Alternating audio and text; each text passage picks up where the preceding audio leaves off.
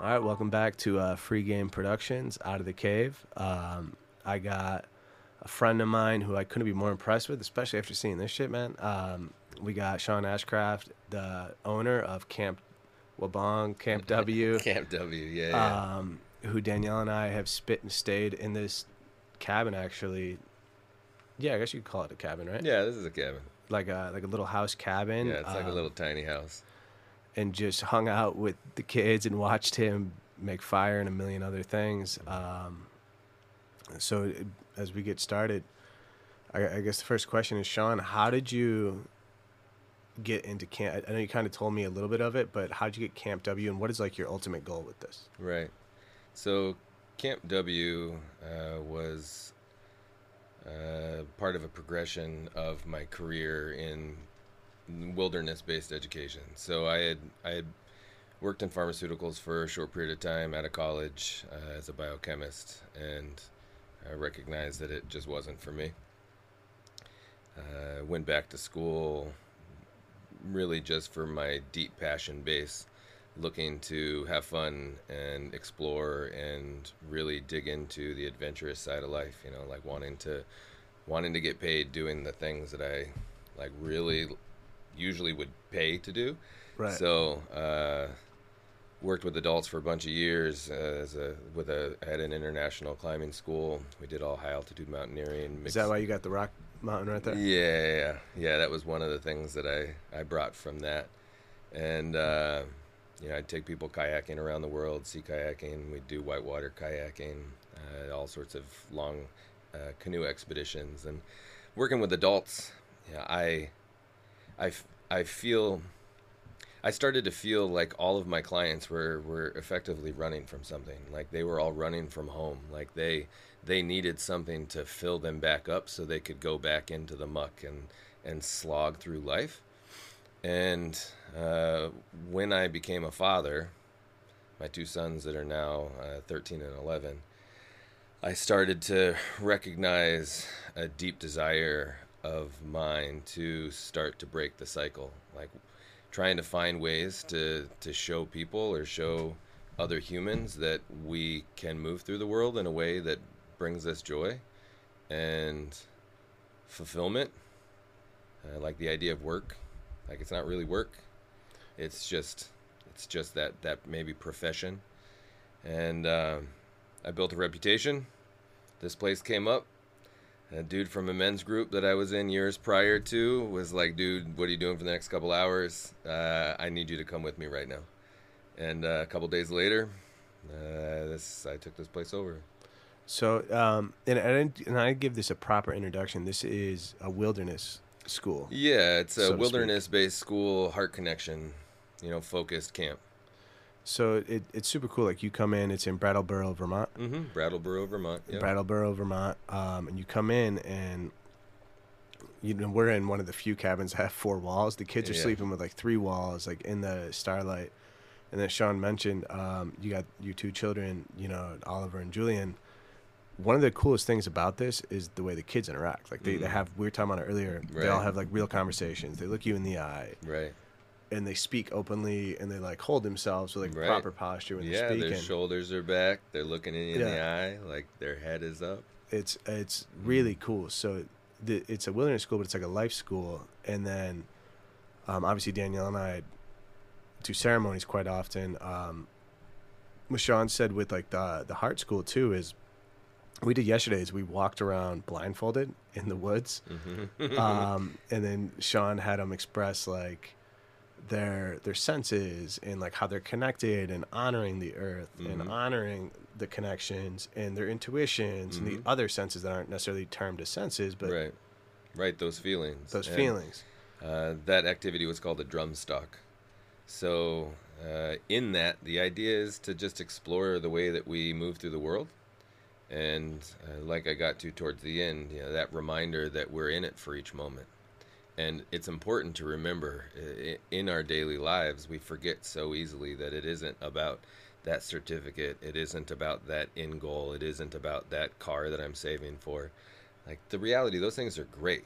But if we're always looking in the future, then we're going to miss hundreds of details every day that have the potential to bring us joy or enrichment through connection with other people instead of blasting past someone to get somewhere. It's like, taking that 5-10 seconds to just acknowledge the other person as you go by, and maybe a conversation will happen, maybe it won't, but those feelings and those senses that we were exploring out there, by removing sight, it heightens the other pieces of our body.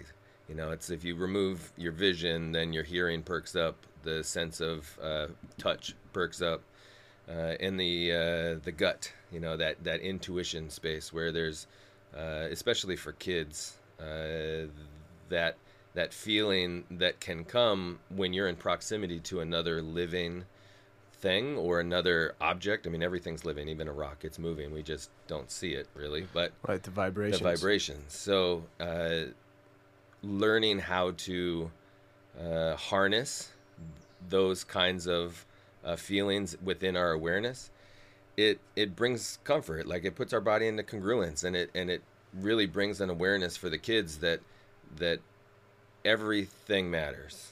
Like, all of the movements that we make in the world matters. That ripple effect, it matters. That person that we stop to say hi to and connect with and look in the eye, they might have been on their way to fall off a cliff somewhere, and we just added a ripple that brought them back from the depth.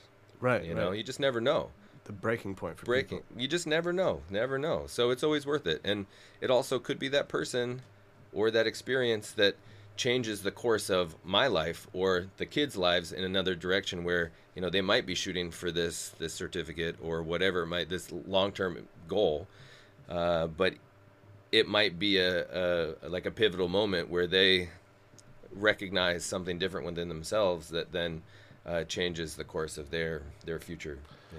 The physicist that we had on our show, I can't remember how to pronounce his last name, Daniel.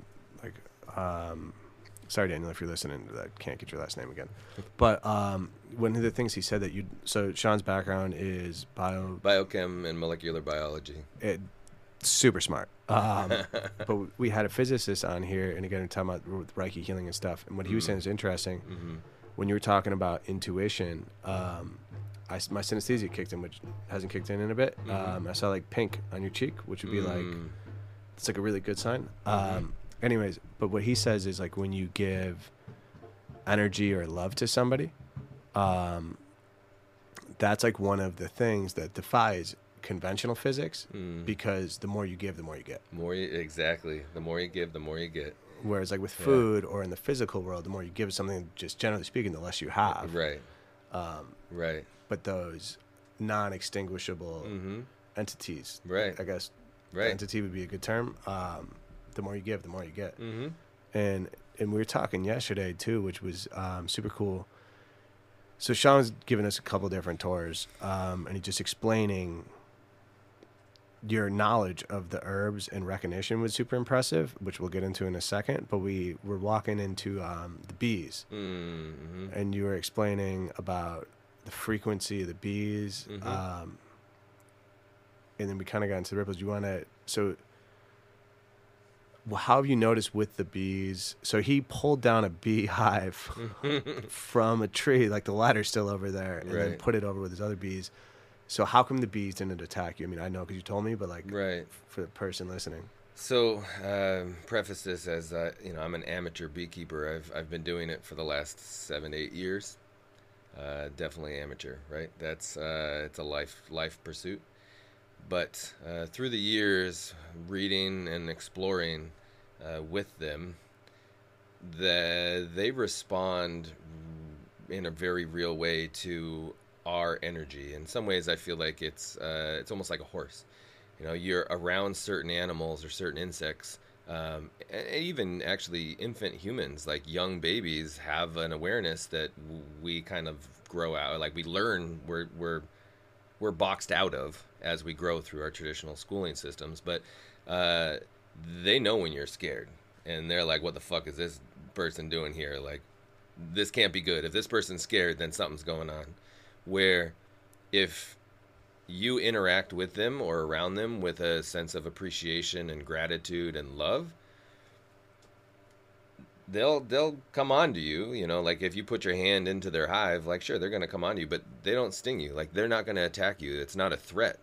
They are exploring, right? So they're uh, effectively, when we're approaching them with that love, it's the same frequency or the same resonance that they are uh, in their hives. So we're kind of like just an extension of their home space because it's a comfort, like a comfortable frequency for them. So when I was up in the tree, and I have to admit, there was at one point, I mean, I'm 40 feet up in a tree, I'm afraid of heights. holding on to a ladder with one hand, like looped around, saw, cutting down the branch, getting ready to catch it. It has 40,000 bees because the bees had just swarmed the day before. So there was a piece of me at one point that was totally like, what the fuck am I doing? Like, what am I getting myself into? But it quickly, you know, this is the emotional awareness piece, you know, like quickly recognize that and be like, hey, no, it's going to be okay. Like, these are my friends and I'm just here to protect them and give them a new home. Right. So that energy change and that acceptance that I'm here with them as a steward. At first, there was a branch bump when I was in my oh shit moment, and a couple of them came over, and you can tell like they're like agitated and they sound different. But as soon as you breathe into it and settled in, right back to the swarm, no big deal. Like they're just right here with you, following you down. And it amazes me every time I go to check the hives. When I go to check the hives, when I breathe into it, take a couple minutes to really find my center, my gratitude, my love, my appreciation for them, and what they help us with in the land here, you know, pollinating all of our plants. They literally just come up to the edge and are like, hey. Yeah. And we spoke about it yesterday too. Their frequency, like their buzzing, helps people with depression, right? Big time. Yeah. So that's something that I've been reading a lot of studies on recently, that there's been a number of studies that show that beekeepers have generally a longer lifespan than people that aren't beekeepers, but also within some PTSD-based groups. And there's a group of folks that are ex-Navy SEALs, or not really ever an ex, but like a Navy SEAL that's not active duty anymore, or Special Forces, other folks that are in really high-stress military situations that really find it hard to integrate when they get back home. My friends have started incorporating medicine, things like ayahuasca and non-medicine based things like breath work and whatnot, but they've also started incorporating bees and beekeeping into the mix, and have found some really tremendous results in just spending a few minutes around hives each day. Has lifted people from depression that has really been deeply rooted for years. And then what is the effect of grounding? Like, what is the scientific effect of that? So that's when you take your shoes off and walk around. Yeah, touching the earth, right? Yeah. So, well, there's I mean, big name like Joe Dispenza.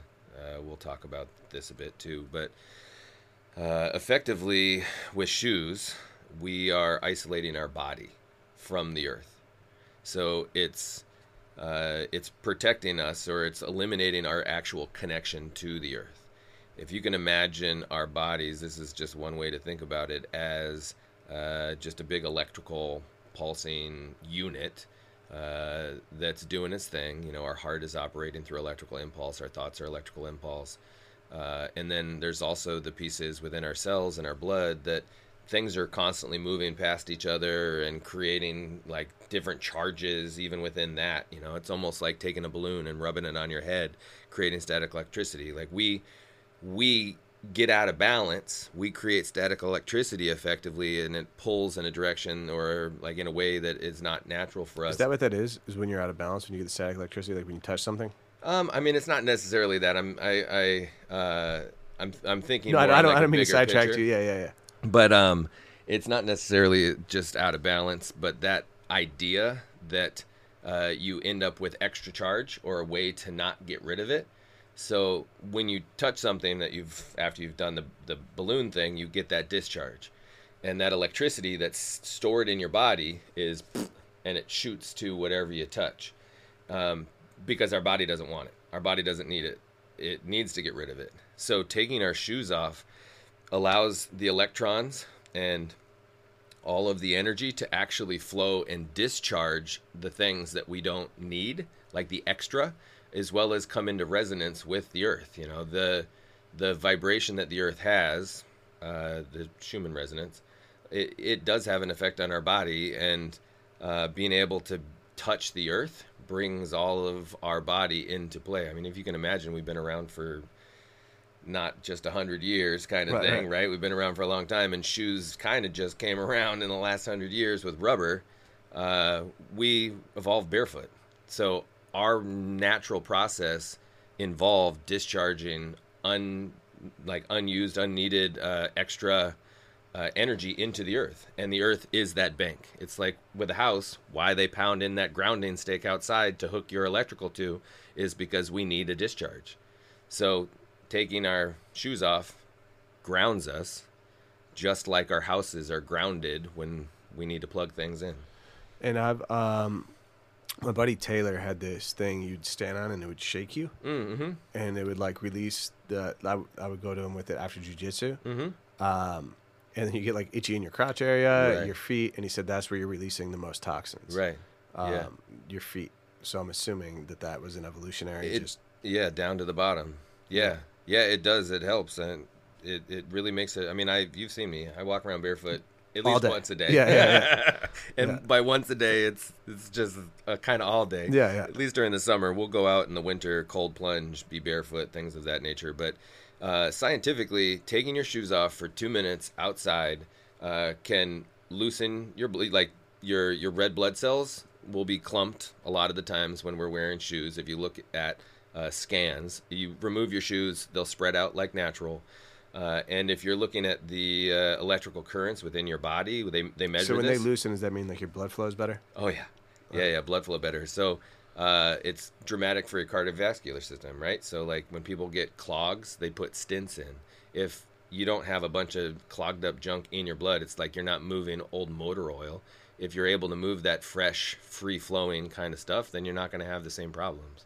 So it's dramatic. And that electrical current, it's measurable. Within 2 minutes, that off kind of, our head might be going in one direction, our body or heart might be, a different frequency, different ways.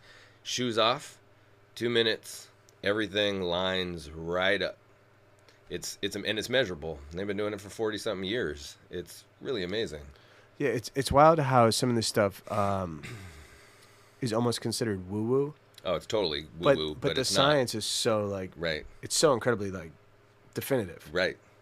And so I mean that's the beauty of what you're doing is like you're teaching these kids like hard physical skills, building fire in the rain. Right. Hell yeah. And which on a side note, it's not just the building of the fire, or not the making of the fire, it's the building of the fire. That's the hard part. Yeah. Which I learned today. Because I've made a fire before, but building it. And I used like a cheat. Like we, shout out to Chad, right? But he showed us, but we had like a cotton ball with like petroleum jelly, and then we had like little sticks, and it just kind of caught easier. But today we used birch bark, and then the little, what do you call it? The ferro rod? Yeah, the ferro striker. rod. Yeah. Yeah. So that was super interesting. Yeah. It's just interesting to me, like how, again, I'm assuming, so you have dreads. Oh, yeah, I've got dreads. For those that are just listening and not seeing the video. Yeah. But you have a hard science background. I do, yeah. So I have to imagine that there is a constant, you're just good vibes. Yeah. That's like the first thing I ever said to you, but. Yeah, that's true. Yeah, brother. I remember that. Yeah. Because I just remember like the whole week I was like, I hope I get paired up with that dude. That dude just seems cool. Yeah. Like I normally with the podcast or I would wear bottom grills. Mm-hmm. Just enough like people wouldn't really see it, but to me it was like a gold electrical amplifier. Yeah. But I have to imagine that the dreads are a conversation starter. Big time. I'm assuming a lot of these parents are not familiar with that stuff. How does that ever come up? Yeah. Oh, yeah. So, this big picture of what we do here, right? So, I'll get to that specific question in just a hot second. Like, the kids aren't coming from backgrounds that really touch on what we're doing here. Like, they're coming from the city. There's some kids coming from farms. We have a few dozen countries represented, and like it's super diverse. And the families are aware that we get into heart connection stuff, but the kids are coming here to play, right? They're coming here to go wakeboarding, like go climb trees, throw axes, do ancient weaponry, all of these great things that we do. But we're doing these things just to elicit responses within their bodies that then we can talk about and process together and like connect the feelings and the thoughts. And which people don't realize that like that's how it started and why it lasted. Right. Sorry. Right. So like my dreads for me, it started really perking my interest a few years ago when I really started to look at energy differently. My scientific background created almost a monocular, if you can imagine that. Like, this is the way that science is. This is this affects this, and it leaves out lots of things. But the more that I got to experience, I hate to call this non-traditional. It's not non-traditional, but like things like breath work, meditation. Outside the norm. Outside the norm, yeah. At least in our culture. Right, because it is more traditional, technically speaking. Yeah, it's older. I mean, it's old as all get out. So the idea of an energy buffer or soak where, my hair helps me helps me in meditation to control my energy, my energetic signature, and the flow of energy in my body. So the way that I wear my hair, or if I'm storing energy, like this is a piece that the dreads relate to, that kind of woo-woo side, that I was super anti woo-woo until I met my assistant and former partner, Cagney. She broke me into some pretty woo-woo stuff with my first real breathwork thing a number of years ago, and it blew my mind to the point where it's like there's so much more to this than I could have ever imagined. And at the time, I almost felt like it was being hidden from me because I'm 10 years in college, deep in science, moving into pharmaceuticals, and it's like they're just like no, keep looking this way. No. This is how it works because we only want this molecule and that molecule to do this, because that's how we get to control shit. Whereas being here in the woods and some of the stuff that you experienced with me the other day, like, we don't need any of that shit. And this is knowledge that's been around forever. It's just within our culture, it's been kind of dumbed out or trained out of us because of the control pieces. So these families, they come to us like they're thinking that they're just gonna like potentially just have fun, and traditional summer camp. Yeah, then their kids come home and they're hugging them, they're talking about all the things, they're sharing their emotional selves, that they're looking them in the eye, they're being like fully present in life, and they're like, we had cacao, it made me feel this way, you should try cacao with me, or we did meditation every morning, or we did cold plunges, let's do cold plunges together, it'd be so fun, Mom. Or yeah and it changes their family, and there's hard science backing it. Yeah, exactly. Yeah, so we're doing these exercises and these things, and I'm inviting the kids to do these things. It's not like a, hey, you're doing this with me, right, we're inviting so that they get to experience. And then after they experience for themselves, then we talk about it, and they share their pieces. And then I might ask some questions, or we might kind of probe into things. And then within their questions, I also am bumping the science. Like, I'm able to inject the scientific side that gives them another perspective to understand why they feel immediate results for the whole day after cold plunging in the morning. Which is super important. That's where the spiritual community misses, is like the science on how it happens is important. Yeah. And to a lot of people, that's the only way to really get them engaged with super important things that will help everybody. Mm-hmm. And then on the other side, ignoring why it makes you feel a certain way, or the long term or the emotional qualitative effects is super important too. Mm-hmm. So it's awesome. I mean, me and Danielle can be more impressed. Like, you're a great bridge for it because of your background and your knowledge. Thanks, brother.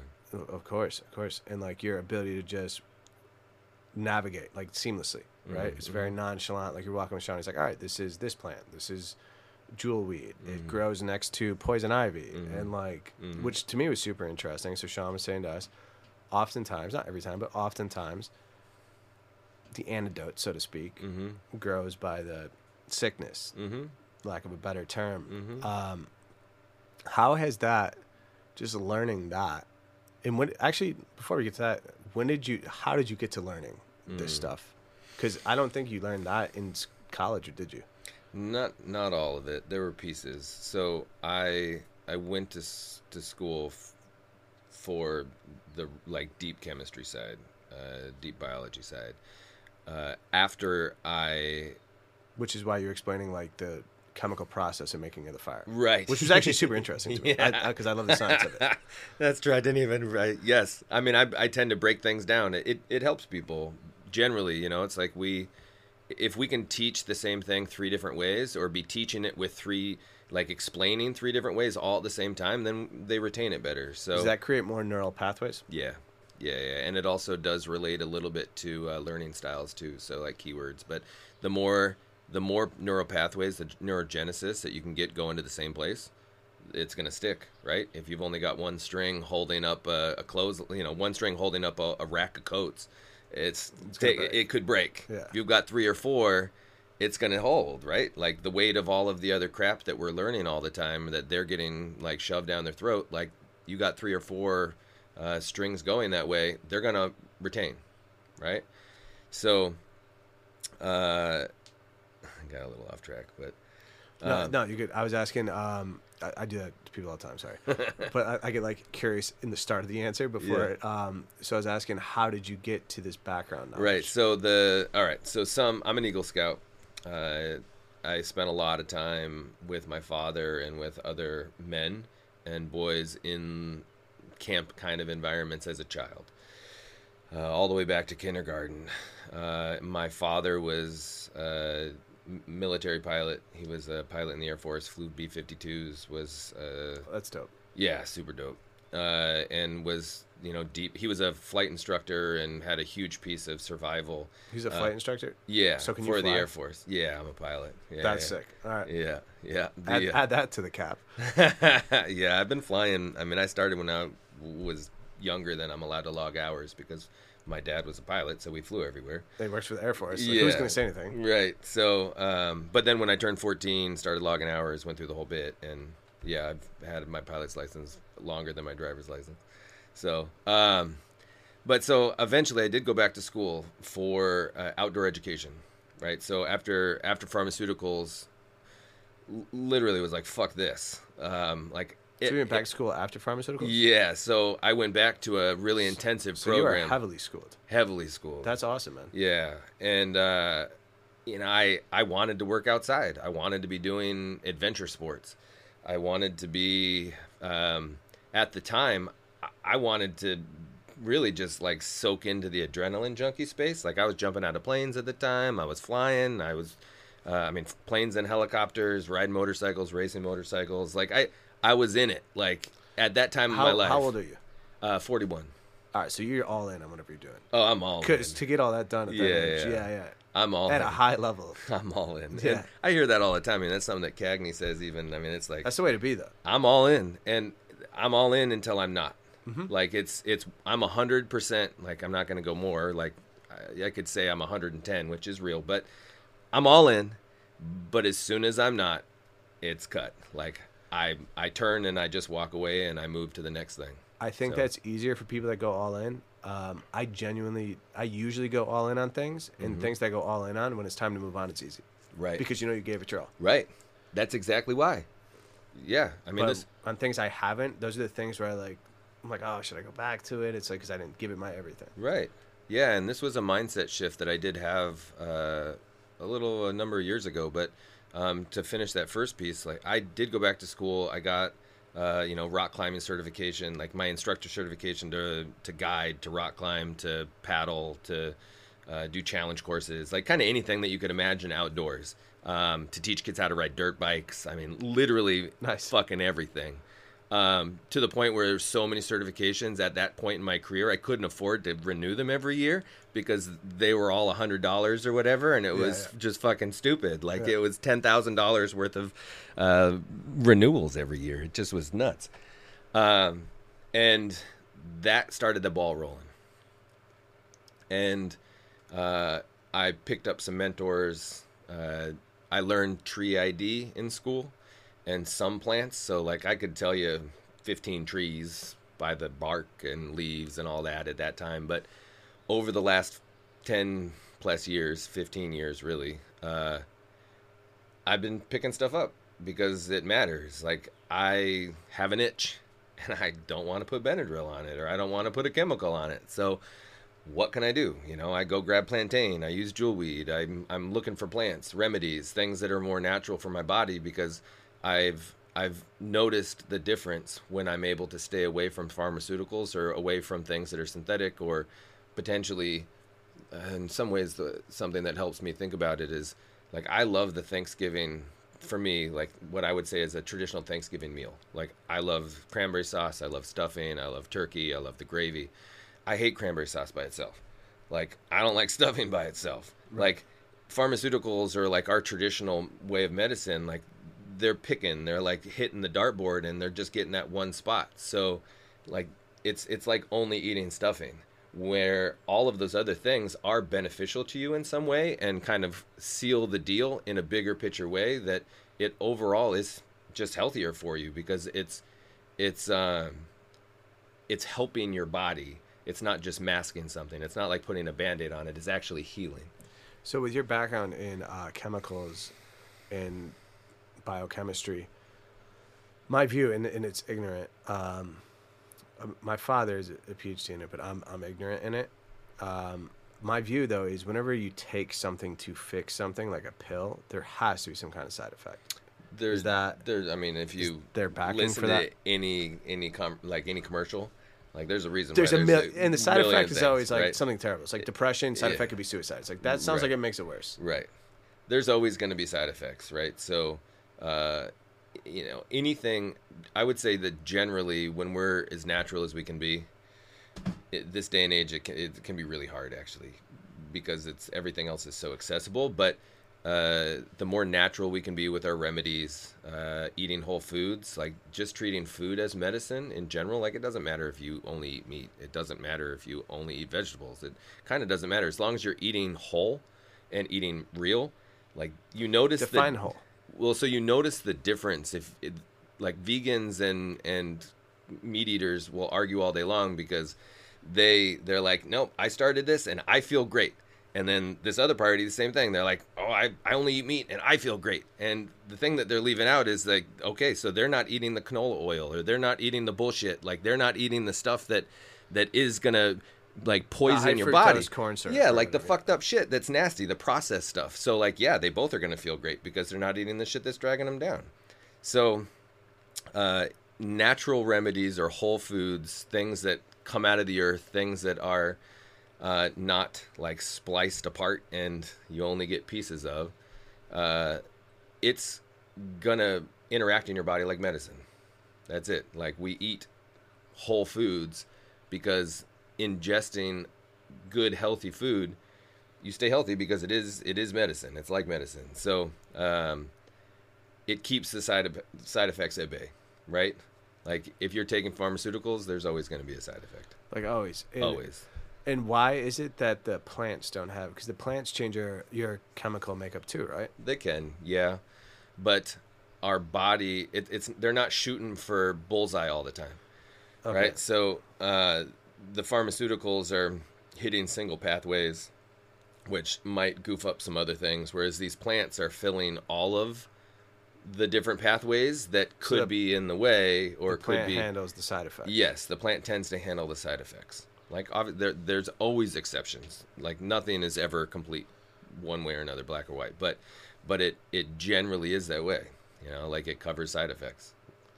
So how do you, with your background in it, obviously I'm assuming time and a place for everything. If somebody needs pharmaceutical, like how do you Right. guys handle that Oh, when big time. kids I mean, have? like so today, somebody you were there, you walked in, somebody cut themselves Yeah, I saw that. Yeah, doing knives, right? And it happens. Like it's actually important. Like it's a huge piece of the learning process to injure yourself. It's like, if you fall, you're going to learn a lot faster. I saw her than if you after. don't. She was super proud of her red Yes. bandage. Yeah, so she had to go get stitches, right?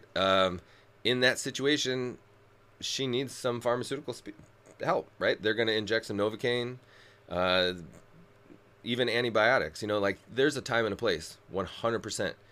But generally, that's the extreme. So by the time we get there, by the time we get to level like 7, 8, 9, 10, then the pharmaceuticals tend to be the good choice to go with because it's going to bring you down potentially back to 7, and then you can start injecting the plants. All right, that's what I was assuming. Is the pharmaceuticals are like the last step.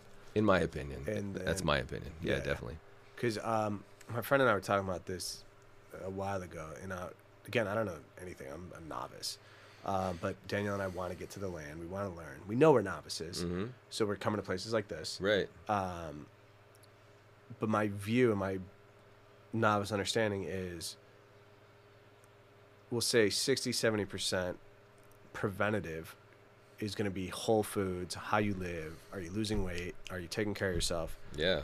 And then Western is great for reactive. Right. And if you look at our societies, both societies, right? Neither's perfect. Mm-hmm. It makes sense, right? Like, we do have these incredible technologies. We have these awesome things. Mm-hmm.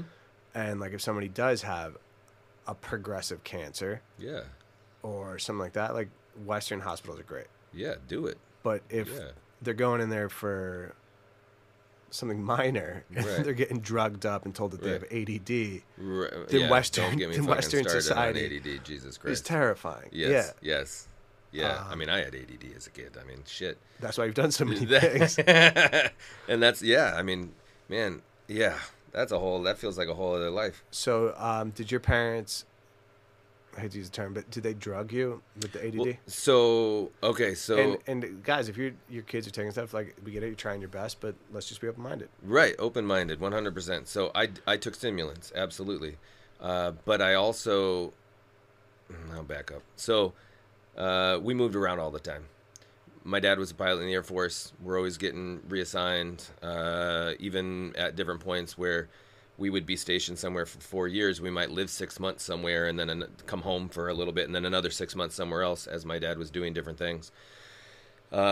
So by the time I got into high school, there's a lot of puzzle pieces missing from my education because it was state to state. Everybody's curriculum was just slightly different, so that I struggled. We get into high school. By the time I hit junior year, I was second to last in my class. Which is wild, because you're the most educated one of the most educated people I've ever met in my life. Yeah, I mean it's traditional school, man. Like I had fallen behind, and I was in the cracks, right? I was the lazy kid. I was the troublemaker. I was the jerk off. Like I'll never forget my fucking biology teacher. Jesus, he hated me. Which is hysterical if they could see what you're doing with biology right now. Right. You should send him a video. I know, it'd be so funny. But so my parents constantly were just like, what the fuck? Like I didn't know this at the time. It was something that they as parents were doing. The school just didn't want to test. They didn't want to help. They didn't want to be a part of things. They just kept saying it's because I was lazy, and using teachers' reports.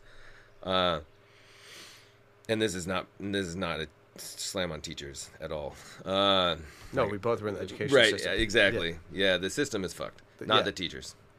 Teachers are amazing, but the system is fucked. So eventually, they tested me on their own. They took me to a place called Institute for Learning and Development, and I worked with a guy, Dr. Hallowell, at the Hallowell Center in Massachusetts, and Susan Tabor. Never forget these people. At the Institute for Learning and Development in Lexington. And we did educational therapy for the summer between junior and senior year. I went like fucking every day, ride my little scooter multiple towns over to just sit and take what felt like stupid fucking tests at the time, like trying to really get a handle on my process and the ways things worked. And then she started injecting the pieces that she was recognizing that I was missing. Came back, fucking honor student, senior year, like amazing. But during that, I also was on stimulants. Like they were doing it both, like congruently. So I was doing educational therapy and taking Concerta, methylphenidate. Is that like Adderall? It's kind of like Adderall. Yeah, it's different, but yes, it's a stimulant. I've had a love-hate relationship with Adderall. Yeah. Adderall was something I tried, but we leveled on Concerta. The side effects were lower, but yeah. So I went through that, came back, and I blew it through the roof. I mean, I ended up I went nuts senior year. Like I aced everything. I was killing it. Things were amazing. I did inspirational speaking and talked to families for a few years after this with Harvard Continuing Ed, who was funding a study with Dr. Hallowell that he was doing, basically trying to figure out how to remove the pharmaceutical piece from these learning difficulties, and showing that educational therapy is as effective, if not more effective, than dropping the pill. And it was amazing. You know, it's like I traveled around the world for a short period of time, talking to families, talking about kids, about just my experience and my story. 180. Oh, it was amazing. I mean, I went from the, like, I'm fucked, like, I'm stupid. I was on the downward spiral too, to I can do anything, right? Is that what made you want to get into education? So let's revisit, like, what is your background in the education world? So you went to pharmaceutical world. Yeah, pharmaceutical world, and then you got your degree there. And then I went back into education in the outdoor realm, so experiential education, adventure-based education. And I did that because I had realized, being inside all the time, how impactful nature was for me growing up, like through my life. And at the time, I didn't have any insight onto who I wanted to work with. It was an easy outlet to be able to think about working with kids, adults, everybody, just bringing people outside. At the time, being able to instruct and teach these kind of adventure-based activities, which is really exciting, and I thought was a way to get people out, like to remind people that going rock climbing on a Friday night is more fun than going to the bar. Right? And you get more connection with your friends and yourself, like it's truth instead of numbed. And and I saw results right away. Like I started pushing. You know, the first couple of school groups that I worked with, I definitely started in more of an at-risk youth space. And you know, I'd spend a week with kids that I'd get this long list from their instructors or their group homes or wherever, and like, this kid is going to fucking, like, just light it up. It's going to be the worst ever. You just be real with him. Like, right from the start, I saw how these kids were profiled and how we had put them into containers where when I just let them be and gave them a big container to play in, and we, got to do some kind of cool stuff that pushed their limits, it was immediate results, like days even a day sometimes. Like in the morning, a kid would be going nuts, and then at the end of the day, he's giving me a hug. And it's incredible to think about how many lives, obviously the ones that end up meeting a Sean. I'd like to think that Coach Gerasi, when I was a teacher, I did a whole thing on like different forms or approaches to education. Mm-hmm. And I'm thinking about myself in business. This one person tried presenting me, I think he told people I was a devil worshiper, which is fucking crazy. But like, yeah, dude, it's hysterical because if anything, I'm like one of the most like spiritual people I know. Right. But because I would always call him out on lying, and I would lose my shit. And like, if I have one trigger, it's lying. Right. Because I feel like same. I have a thing where I noticed that. Yeah, you saw that. Yeah. So, but that's like my one trigger. Yeah. Like almost everything else, like whatever. I don't give a shit. Talk about me. Like I don't care. But like lying, I don't know why, but I don't react well. You hear the kids screaming? Yeah. It's confirmation. That means it's dinner time. Oh, yeah, nice. Yeah. It's And, totally confirmation. right? Jeez. But like, luckily, I am so just bold and audacious that I like forced my way into meetings Right. that I wasn't supposed to be in, and then I got to know these higher ups, Mm, and they were like, "Oh no, Luke's cool as shit." right. Like, wait a minute, what? And then it Right. ended up backfiring on the other guy. I wonder how many people's lives. And if you have kids, and maybe your kid is getting diagnosed, like, or maybe you're the one diagnosing them, it is what it is. Mm-hmm. Because they have a trigger that they're not articulate enough to Right. express, right? Like if you Right. like you just said, because that made me be like, oh shoot, like I wonder how often that happens. Mm-hmm. You have to see, and you don't have obviously no names, but give some examples of kids just transform here. I mean, that's countless. I mean, there's hundreds and hundreds, literally every season. I mean, just last week we had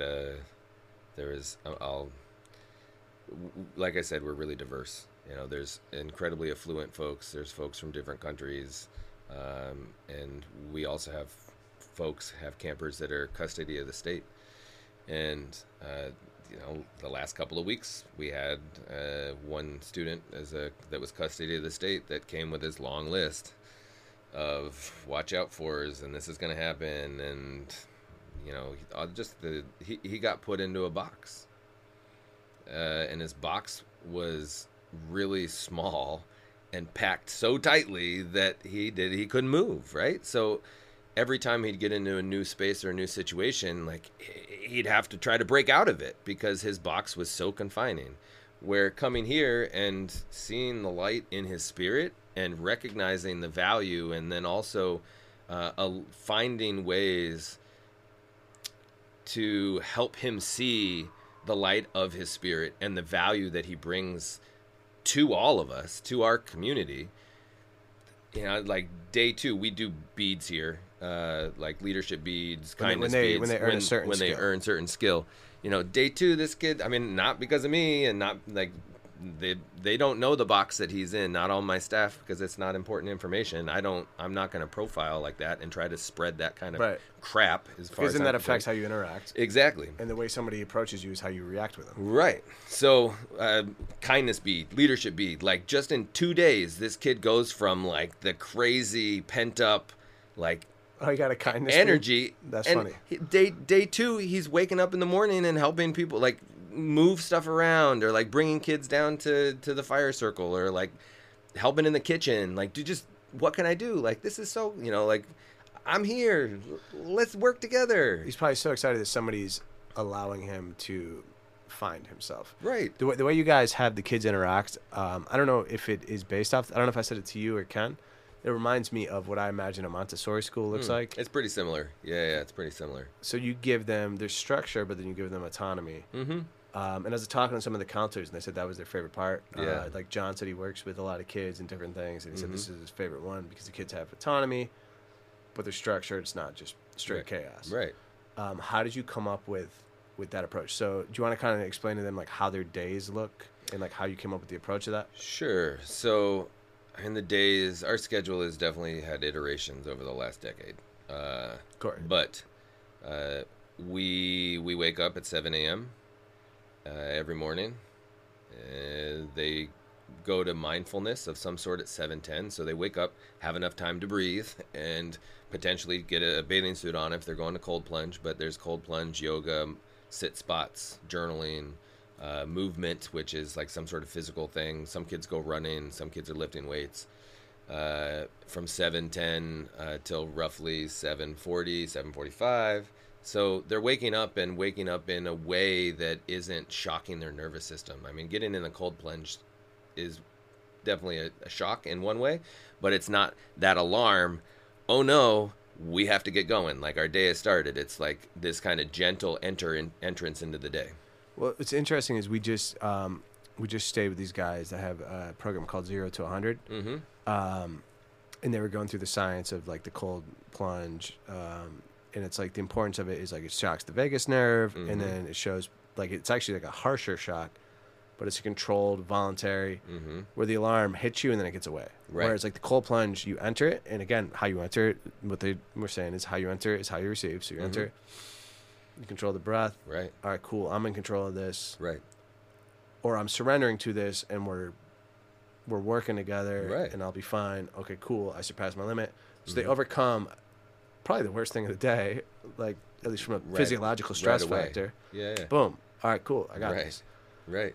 So the kids here, they wake up, they have a cold plunge, and then you guys did like a circle thing this morning. Yeah, and then we do circles. So we bring everybody together to sing a song or two, connect with each other, like convene as a community. And then after we convene as a community, then we eat food together, almost always together unless kids are off on trips. Coming together for food is it's a ritual, right? It's sacred. It's one of the Like, most human, yeah, like sacred things. This- In America, family dinners have more or less disappeared, which is insane. gone. Yes. I'm so thankful to my parents. No matter what, dinner at 6:30. Yeah. Like my ass was home, Right. and it's like a cool thing. Yeah. Yeah, it's so wild. So after we again come together and we do community meeting, which kids are getting to figure out what they're doing for the day. Like they get to pick choice, which is coming later in the day. I'll mention that in a second. Singing more songs, because being active and singing, getting that voice out, has a real serious effect on joy, and and depression. Like it really can help bring people back into that space. And again, that's not woo woo. No, it's That's not. hard. It's hard. Neural science. Yeah, there's a reason. I mean, I hope I'm able to plug different names, but like you go to Tony Robbins, they have you up every fucking 15 minutes, like dance, sing. It's and that works.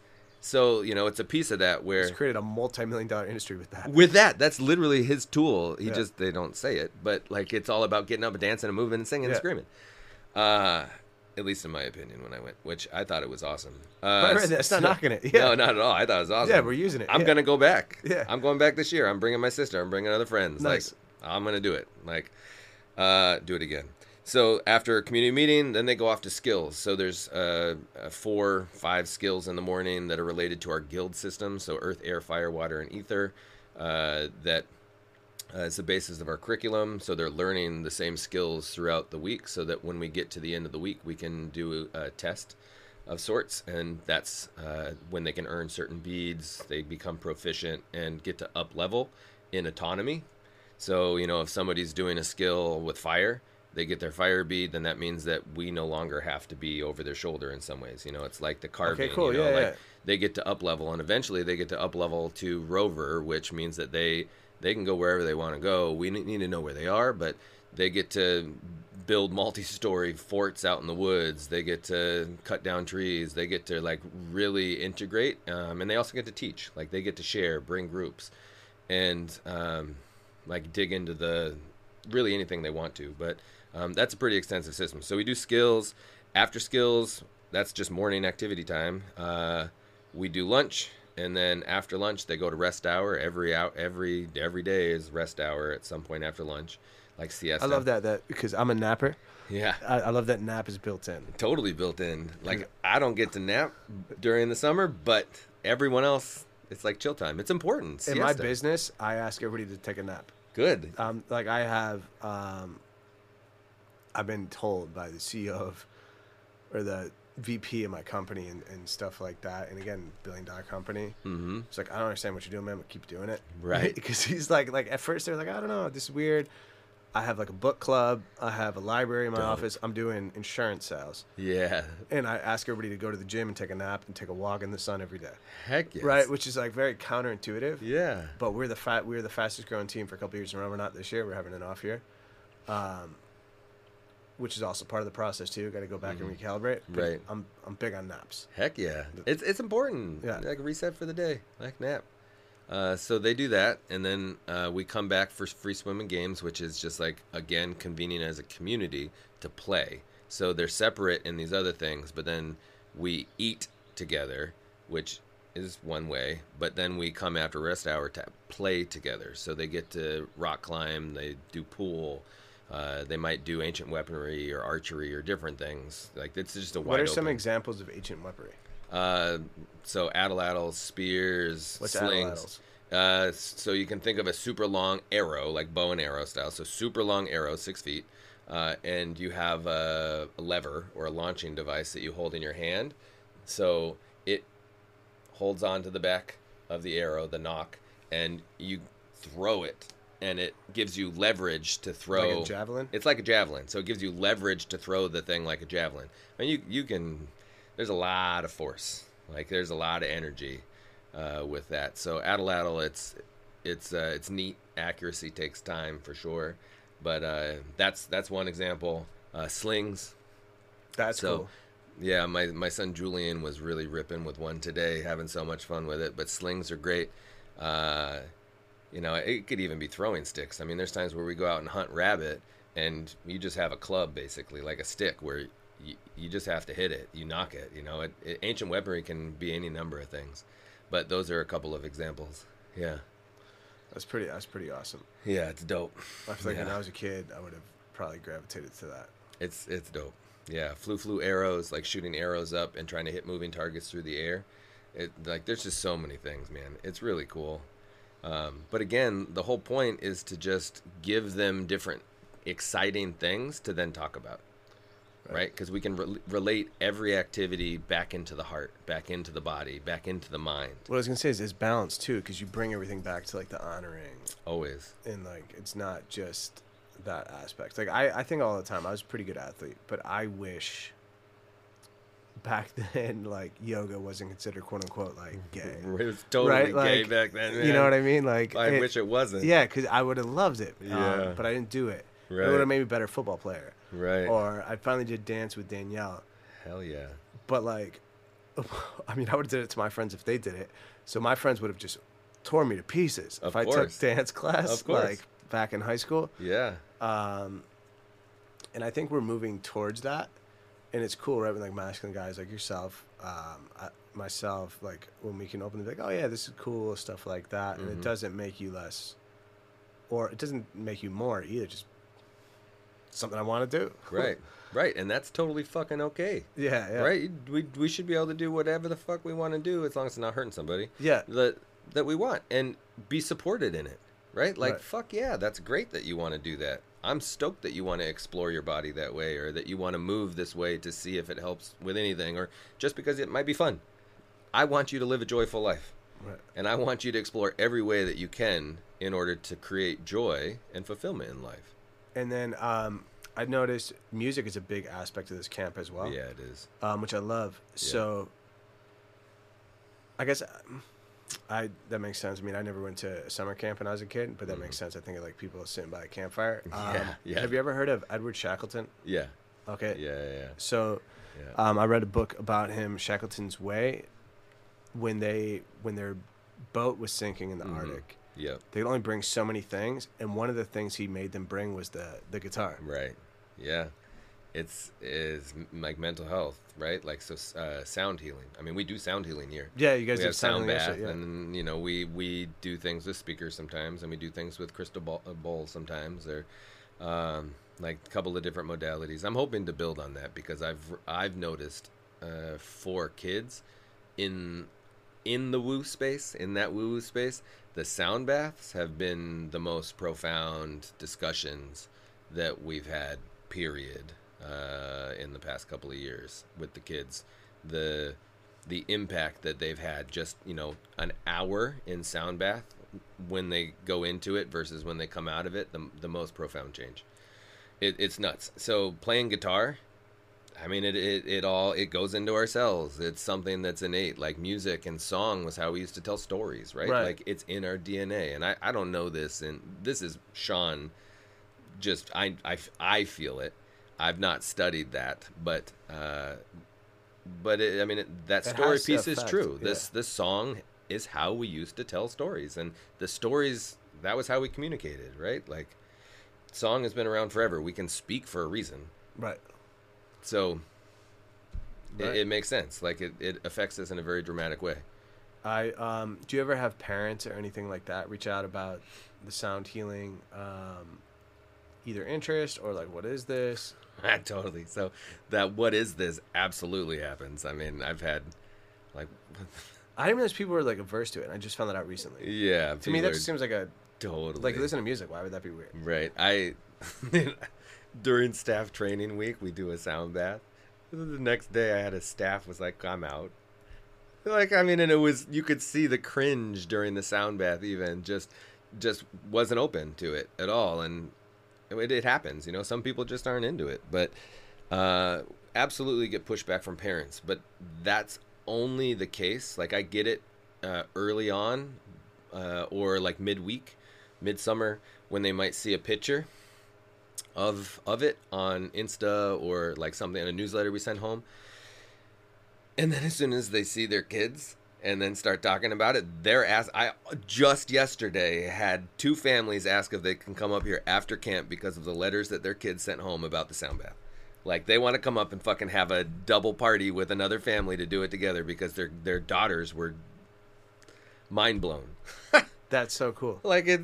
Yeah. So there is pushback and there is skepticism, which skepticism is super fucking important. I am a skeptic for sure. Right, with your science background. Yeah, but open mind. I'm an open-minded skeptic, and once they see the results, which every family, and I mean, I feel like I should put together an email list or like a contact list even, because every family talks about the change.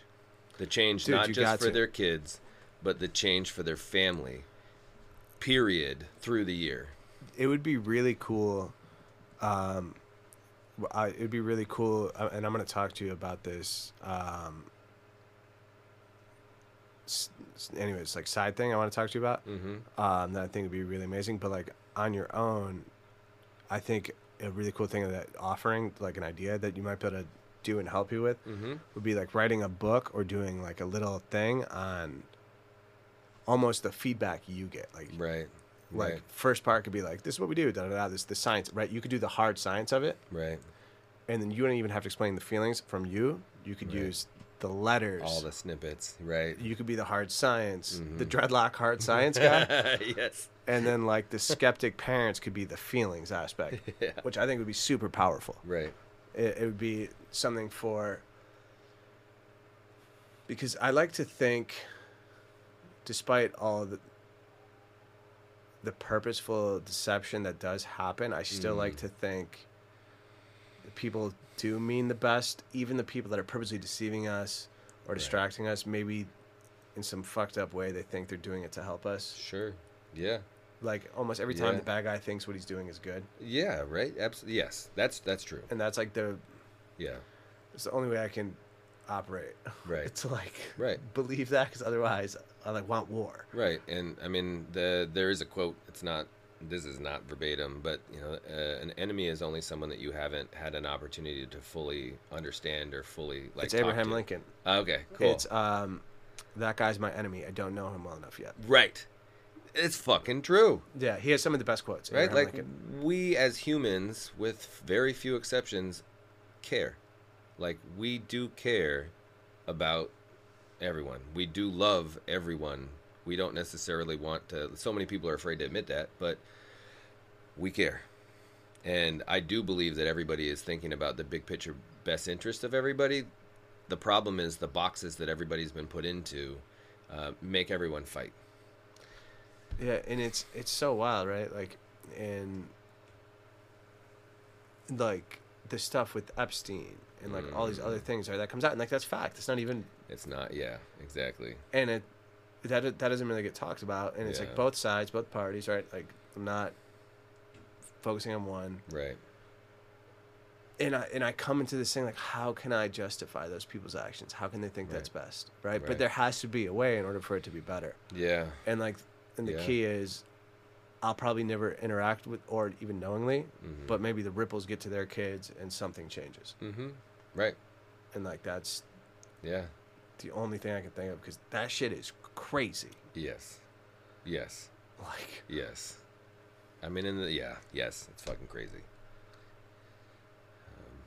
But there are exceptions to that bit. Like there has to be exceptions. Might just be the fucking exception. Those might just be like but it is like those ripples, right? We've talked about those ripples. It's amazing. It doesn't take much. It doesn't take much, and the best we can do is the best we can do. Right. So, I mean, here at the end of another Free Game Productions, episode. Thanks for doing what you're doing, man. Thanks for letting us be here and camp out at Hickory Camp and just get to experience Camp W and kind of come and go and stuff like that. It's been awesome, absolutely awesome, man. So much appreciated. Yeah. And thanks, brother. and thanks for taking the time out for the podcast too. Absolutely. Yeah. My pleasure. All right, thank you, brother.